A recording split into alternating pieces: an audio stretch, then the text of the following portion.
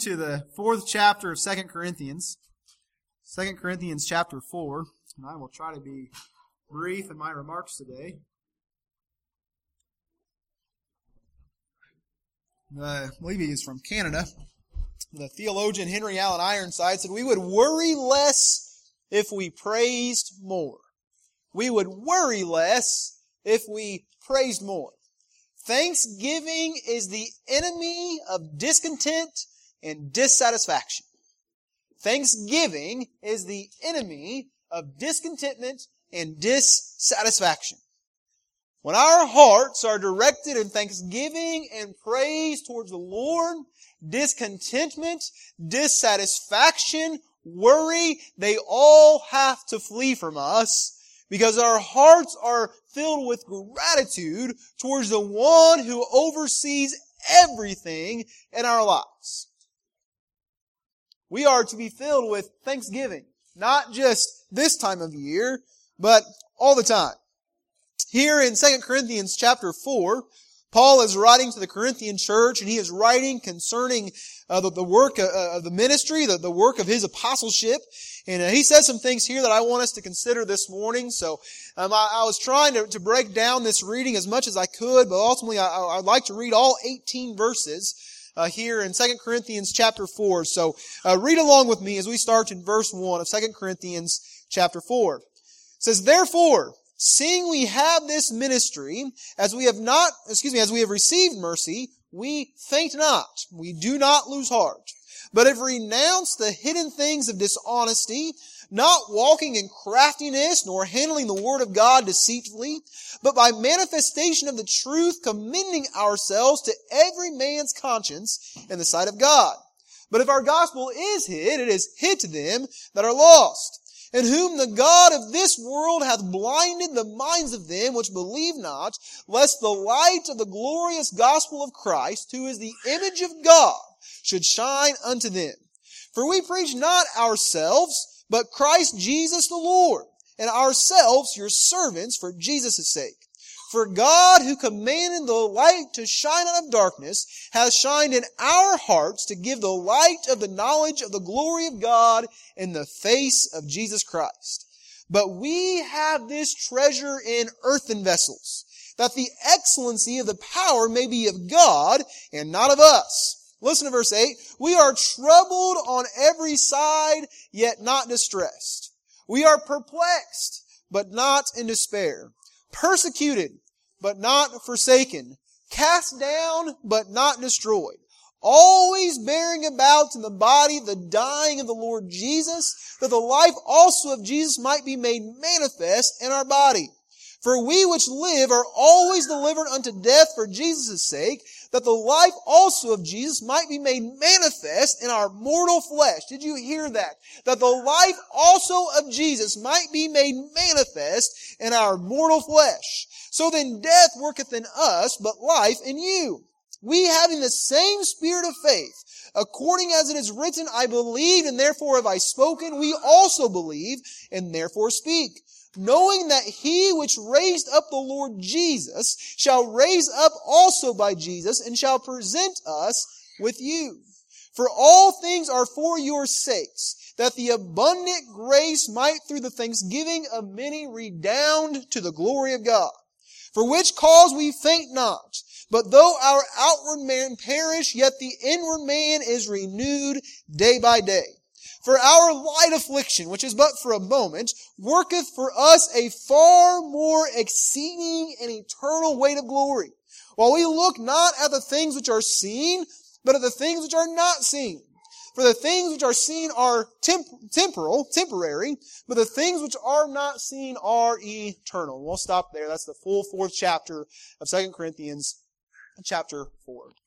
Full 18 verses of 2 Corinthians chapter 4. There is a lot in here, and we could go any different direction in considering what Paul was exhorting the Corinthians to, but I just want to make a few comments about what we see, and again, I will try to be brief this morning. Paul is remarking on his ministry, and he is noting how it is that he is not disheartened by the things that he would see, and he goes on later and he lists all of those things, but he is convinced that he is carrying a gospel that has the power to change lives. He sees it as a light that can shine in darkness, and one that has as its source of power and of glory the very one who spoke light to shine out of darkness. Paul's hearkening all the way back to the creation of the earth when he's saying the very one that commanded the light to shine out of darkness now has illuminated us with the light that is Jesus Christ.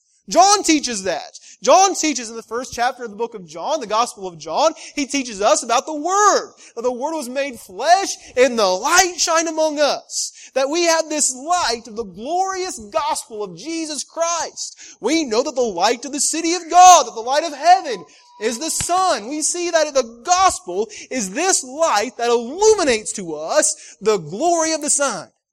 And he expresses it that it would be that light which would shine to us as the image of Jesus. Listen to what he says in verse 6. He says that the light of the knowledge of the glory of God in the face of Jesus Christ. It is as though the light shines into our hearts. We see the gospel illuminated, and we see the image of God's own Son, His face, there in our hearts. It's a glorious gospel. It is the light that shines in darkness. And Paul sees this light, this great hope of the gospel as something worth, no matter what his life would entail, no matter what he might experience, he sees it as becoming of him to live for the sake of the gospel. He sees this gospel to matter. He sees it as something worth living for as much as he sees it as something worth dying for. He says if this gospel is in fact glorious, then no matter what it is that I encounter in life, I should not be disheartened, I should not faint, I should not grow weary, but I should keep pressing on, trusting that if this gospel is glorious, which it is, if this is the light that is shined into my heart to illuminate the knowledge of God within me, and the very one who did that is the one who spoke light in its general sense into existence, then I should live for it. Then he goes on and he says, but we have this treasure in earthen vessels. Paul sees the glory of the gospel. And then he says, but we carry it in these bodies of flesh. And he's comparing it to an earthen vessel like a clay pot. Have you ever had something glass, a bowl at home, or something ceramic that you have, something that you would put water in? And every once in a while, if you're like me, you go to grab a cup out of the cabinet or something, and you bump something else, and it falls, and it what? It shatters, doesn't it? These things are fragile at their very best. They're earthen vessels. They're things that were created out of the materials of the ground. They are temporary, just like we are. They are subject to the manners of life in which they find themselves to be hard pressed, and they would shatter. They hit the ground too hard and they break. You probably have seen those different things in school where the teachers will challenge children to create a device that they can throw an egg off of some building to see if it's going to crack or not. And they'll do all that they can to try to shield that egg. But ultimately, if there's a hard enough force, it doesn't matter. That egg is going to crack, isn't it? These are temporary things. And Paul says we carry this glorious gospel in earthen vessels. And he says that we do this, we have this privilege, that the power of the excellency might be of God and not of us. He says we are able to carry this with the indwelling Spirit of God in us, that God might be seen instead of us. Did you hear that?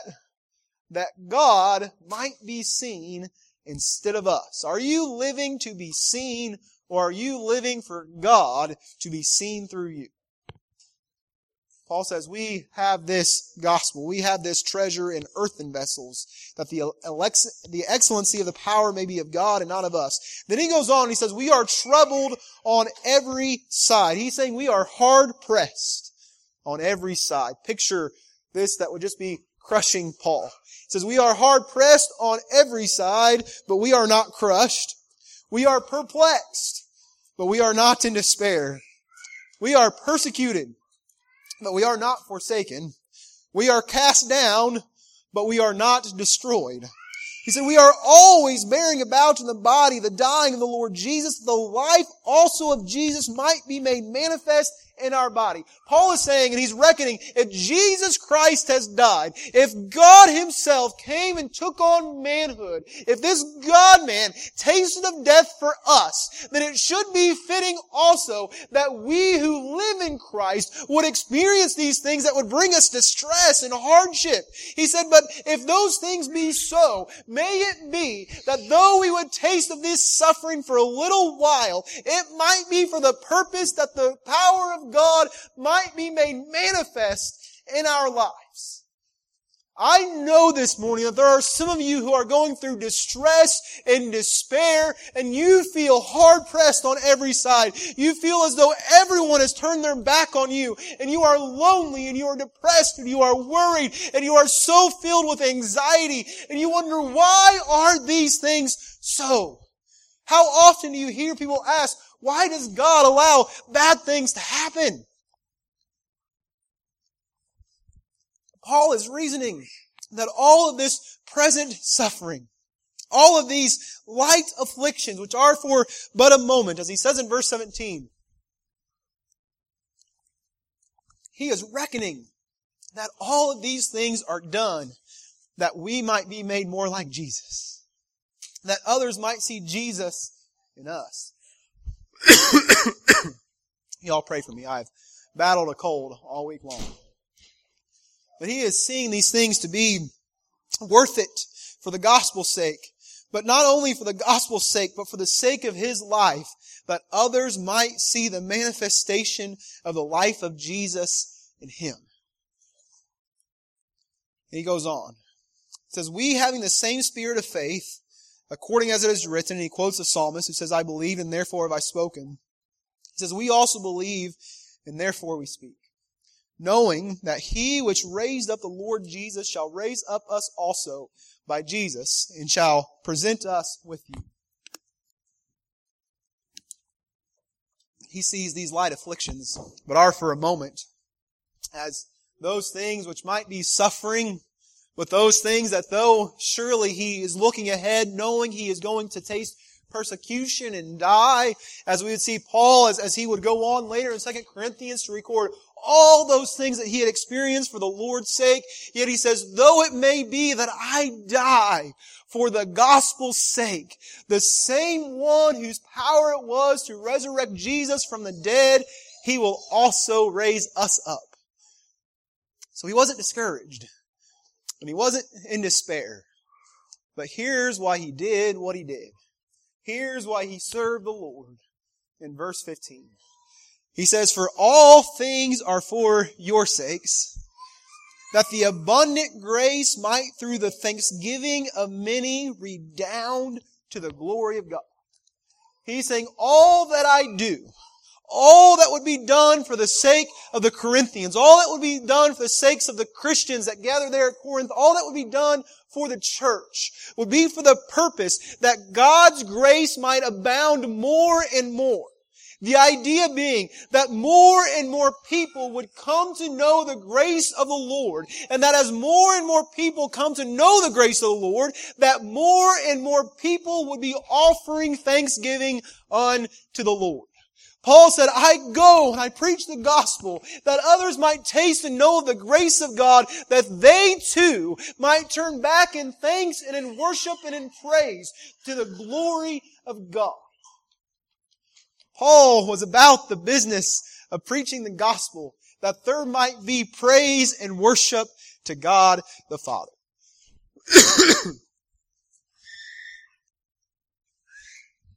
His concern was that the Lord would be rightly worshipped, that He would be the object of the thanksgiving of the people of Corinth.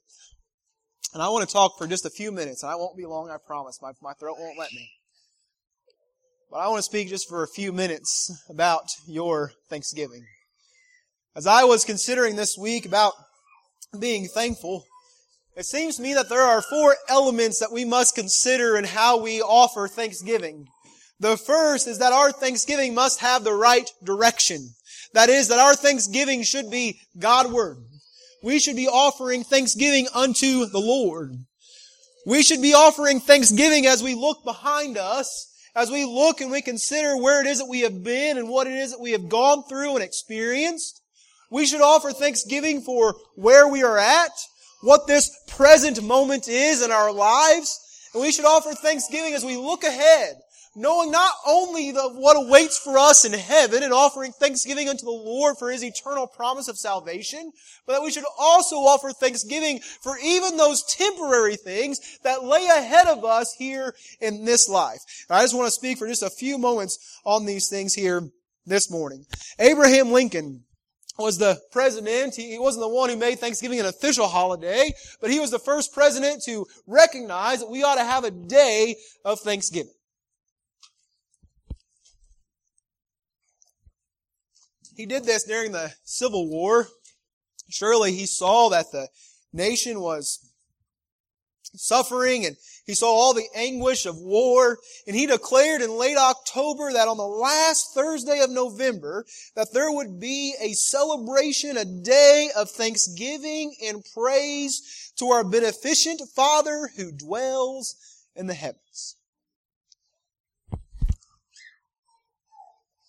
This day that we celebrate, the 4th Thursday of every November, was founded in its origins as a day meant to offer praise and thanksgiving to God. Yes, I know the story about the first Thanksgiving and the Indians and all of those sorts of things that we remark about. But Abraham Lincoln said, the last Thursday of November, the last Thursday of next month, may all of us set it aside as a day to offer praise and thanksgiving to God. That is the essence of where our heart should be in thanksgiving.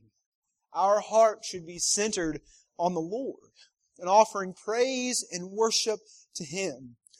Paul exhorted the Colossians in the 2nd chapter, in the 6th verse, he said, "As you have therefore received Christ Jesus the Lord, walk ye in Him, rooted and built up in Him and established in the faith as you have been taught, abounding therein with thanksgiving." You know, I say it all the time that it's all about Jesus. And if it's all about Jesus all the time, then that means that it must be all about Jesus when it comes to Thanksgiving as well. That our lives are to be rooted in Him and that we are to be built up and established in the faith. That in these things, if we are rooted and we are established in Christ Jesus, then our praise and our thanksgiving should be directed towards Him. That our thanksgiving would be Godward. And as far as thanksgiving would be Godward, we would consider then that we would look to what He has brought us through. Paul is doing this here to some degree as he talks about being troubled on every side yet not distressed, and to be perplexed and not in despair, and persecuted but not forsaken, and cast down but not destroyed. But later on, Paul goes through a long list. Later on in the same book of 2 Corinthians, he goes through a long list of what all he had experienced for the sake of the Lord. And he went through and he talked about how 3 times he had been shipwrecked. He said, "I have been beaten with whips and with rods for the Lord's sake." He says, "I have been cold, I have been hungry, I have been thirsty." And he says, yet all these things would have happened to me. And he goes on into the next chapter and he says, yet when I consider all these things in my life, and I consider even the weakness, this thorn in his side that Paul remarked about that he suffered through, he said, yet in all of these things, I glory in my infirmities. Why?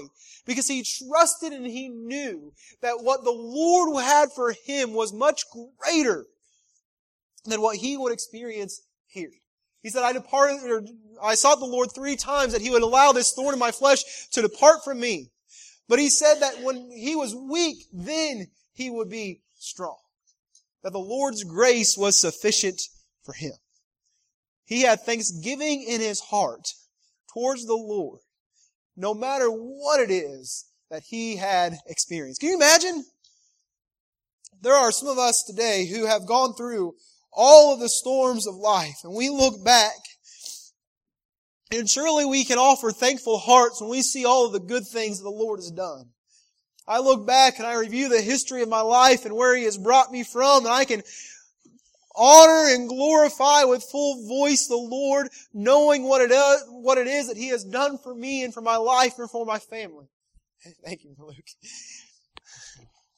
I've already finished one. Now I can keep going. But it's easy for us to be able to look back at all the blessings and the good things that the Lord has done for us and honor Him with thanksgiving. But Paul was saying, I look back even at the things in my life that I have suffered, and I offer thanksgiving to the Lord for my sufferings. Can you do that? Can you offer thanksgiving to the Lord for your sufferings? Why was Paul able to do that? Because he reasoned that if he was suffering for the Lord's sake, there must be one of two reasons that he was suffering for the Lord's sake. He was either suffering that through his sufferings others might come to know the Lord, that others might come to be able to worship and praise the Lord with him, that the grace that he had came to know, that it would abound to many others. And he said that if I suffer for that purpose, all glory and thanksgiving be to the Lord. He said, but if this temporary distress, y'all, I'm a mess. He said also, if this temporary distress, if this temporary affliction, this light affliction, is only that I might be made more like unto Jesus, then I will glorify the Lord for that as well. Listen, I know that there are some of you today who are suffering. My heart, it grieves with you when you grieve, and it suffers with you when you suffer. But may our hearts always be filled with the encouragement of the Lord, that we can still offer Him praise and worship, thanksgiving, even in our time of suffering, knowing that whether it is for the purpose of reaching someone else, or that He might shape us and make us into that which He desires us to look like, into that image of Jesus that we talked about earlier, that He has some purpose for our suffering. And so may our hearts be filled with thanksgiving anyway, that we would praise, honor, and glorify the Lord. So our hearts grow thankful when we consider where we have been. But we should also consider where we are at. Being in the moment, being here right now, is what provides us the opportunity to express glad hearts to the Lord. If you follow with me for a minute, you will be able to see what I mean by this. When we have a world that is so busy, and we have lives that are all the time distracted and never settled, it is impossible for us to be content. Why? Because we're always chasing something else. There's always the next thing, or the thing after that, or this thing that we have to get done. You know, yesterday afternoon I had just a ton of things that I needed to get done. Y'all can tell, obviously, I'm not feeling great. I haven't been feeling great all week. And I have a to-do list a mile long. And I was thinking, man, I need to get these things done. I knew Brother Gary was here, and he was working on the church. And there's a part of me that's thinking, man, he needs help. And all these things. And I was sitting there. You know what I ended up doing? I took my kids to a movie. Someone say, well, Derek, there were so many more things you could have done that would have been productive. And you're right. There were. But in that moment, I got to be content with my kids for an hour and a half and watch a silly old movie on a screen. And for a little while, all that was important was just that I was with my kids. That I got to be thankful to be a dad.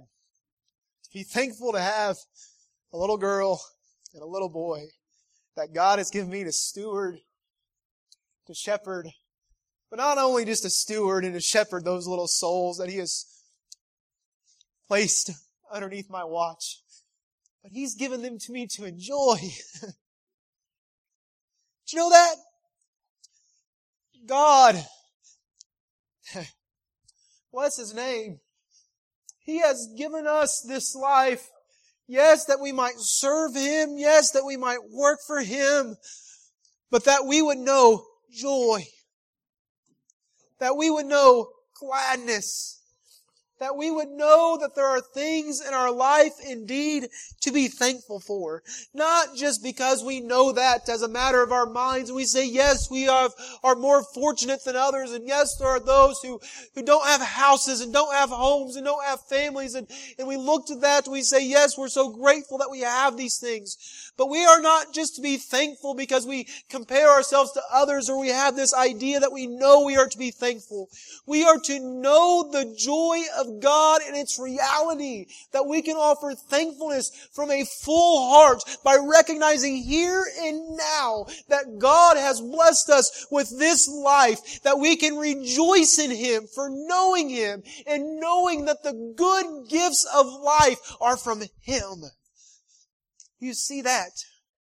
If there is anything that is good in my life, it is from God. The Bible says it very plain. It says that every good and perfect gift comes from above.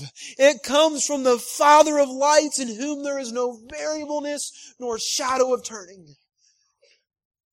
So let us be thankful here right now in this moment. Not worried about everything else in life that competes for our attention, but being able to express and to know the joy that God allows us to experience here. And with thankful hearts, we will say, God, I know that bad times await me tomorrow, and I know I've still not all the way let go of that bad time or that valley that I've just experienced. But for a moment, I'm going to bask in your goodness. And I'm going to, with a glad heart and with thanksgiving, enjoy being your child. When's the last time you've done that? Let us have hearts that are thankful. Finally, we can be thankful as we look to the future. We know, as we have read here and as I preached in recent weeks, about being thankful as we look ahead to those things that are eternal. But not only so are we able to be thankful as we look to eternity that is beyond us, but we can be thankful as we look to the future that we have here. I'm excited about what lies in front of my life. Today's my birthday. I'm 35 years old today. The psalmist is correct in that the span of life would be 70, or by manner of blessing 80. And that puts me right about the midpoint of life. I hope that I have the energy to make it through the second half. But if that's the case, I've got a lot to look forward to. Because I've got more time to serve the Lord here. I've got more time to try to do my very best to live my life for Him. To discharge the duty of my life that He has put in front of me with a glad heart and with thanksgiving, to live for His glory. He has given callings to me in life. He has called me to be a husband to my wife Tiffany. It was a calling that is not a temporary calling, but it is one that leads all the way up to death. And so I get to serve out to that calling for the rest of my life. He has given me 3 souls to shepherd and to watch over, to steward their lives. And I've got the rest of my life, at least, to be able to do that. He has called me here into Faith Church. He has called me to be a member of this body, to be with you people, united with you as one body in Christ Jesus. And He has different desires for us as His church, that we would go out, that we would first and foremost worship the Lord, but that we would evangelize and reach those around us, that we would encourage one another and build up one another, edifying each other. And I get to do that with all of you people. That's wonderful. He has called me to serve as your under shepherd, to serve as your pastor. And so I have a calling and a responsibility here that as long as the Lord allows me to have this burden, that I get to serve you, to try to help you in some way, to lead you, but only as together we follow Christ. I get to look ahead not just to eternity, but I get to look ahead to tomorrow, into next week, into next year, that as long as the Lord continues to tarry His coming, that the Lord has a calling and a purpose for me here in this life. And I can be thankful for that. Tomorrow, I might face tragedy that makes the rest of my life a burden that I just can't hardly push through.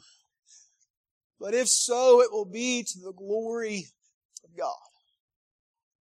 And I can look ahead with a heart of thanksgiving and a heart of hope to the things that lie in front of me. I know that there is so much as we look to the world around us and we say, Derek, how can you be hopeful about the future? Do you not see the things that are going on in our country? Oh, I do. And you're right. They're growing blacker and darker, it seems like, by the minute. But did you know that as the world around us grows darker, that light that Paul talks about, it shines more brightly in the darkness? And so I just have more and more opportunity to let my light so shine before men. We as a church have more and more opportunity to be that city that is set on a hill. A ray of light, a beacon of hope in a world filled with despair. So I'm thankful today to the Lord, not just for what I see in my rearview mirror, not just for this present moment, that He's given me strength enough for today, given me voice enough to make it through this sermon. But I can look ahead with thankfulness in my heart. God, I don't know what it's going to hold. I worry about it sometimes. It might have hardship for me. I don't know. But whatever is in store for me, I know that the God of today, the God of yesterday, is the same God of tomorrow. And so with thanksgiving in my heart, I can praise the Lord with fullness, knowing truly, that as the Book of Chronicles tells us, that His mercy endures forever. I'll close with what Paul later on told the Colossians. He said, let the peace of God rule in your hearts, to which also you are called in one body. And be ye thankful. Be ye thankful. I thank you for listening to me, my struggles included. But I pray that the Lord might bless His message. Something on your heart.